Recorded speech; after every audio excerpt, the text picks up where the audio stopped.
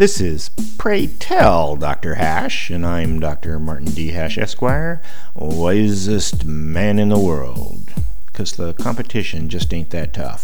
And these are things I wish someone had told me. Today's topic, government pensions.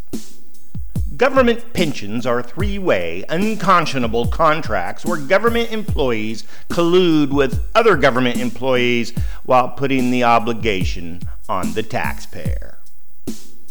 To show how big a problem this is, consider that government pension obligations are equal to the net worth of the United States. Also, the idea of government pension reserves is a laughable myth. The whole concept is disingenuous because saving is inapplicable when it comes to governments because they have no place to put the saved money. And since government strains to balance budgets, the only way to pay pensions is to raise taxes.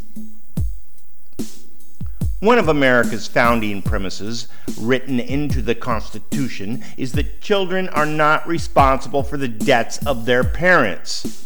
Therefore, at a fundamental basis, government pensions are violating the constitutional intent because they certainly pass the debts of the elders onto succeeding generations.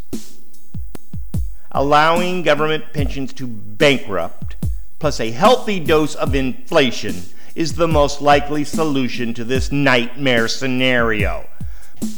But government pensioners can take perverse solace in the fact that the looming financial collapse will put private pensioners into the same situation. For more, see my website at martinhash.com.